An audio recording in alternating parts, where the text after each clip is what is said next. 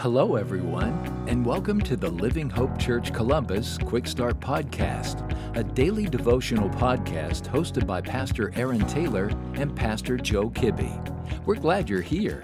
Well, hey, everybody. Hope you're having a great day. It's the end of the week, and I hope you have a great weekend ahead of you as well.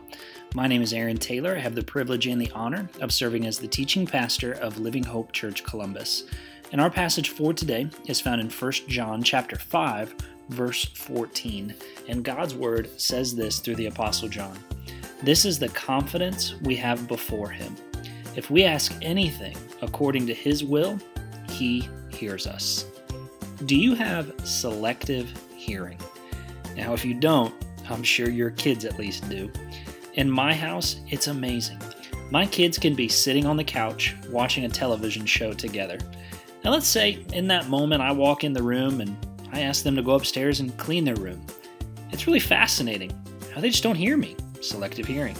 But in that very same breath, if I were to ask them if they'd like an ice cream sandwich, it's real amazing how their ears suddenly perk up and all attention is on Dad. Suddenly, they can hear me again. Amazing how that works, isn't it?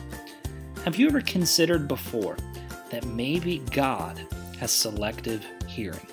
Let me explain quickly using this verse. We can make a pretty clear argument from the scriptures that God is not bound to answer any of our prayers. But when he does so out of grace that he's offering to us through the faith that Jesus gave us to even pray in the first place. Any prayers that we see answered by God are prayers that Jesus gave us enough faith to adequately pray. But what prayers does God answer every time? There's two that I don't want us to forget today. The first prayer that we know God always hears and always answers are prayers of repentance. Whether this is somebody turning their life over to Jesus for the very first time, or a believer who is repenting of unconfessed sin in their life. Listen, friends, 100% of the time, Jesus will answer that prayer. The second kind of prayers that we know Jesus always hears and always answers are those that line up with his will. John talks about that in this verse. Jesus hears those prayers.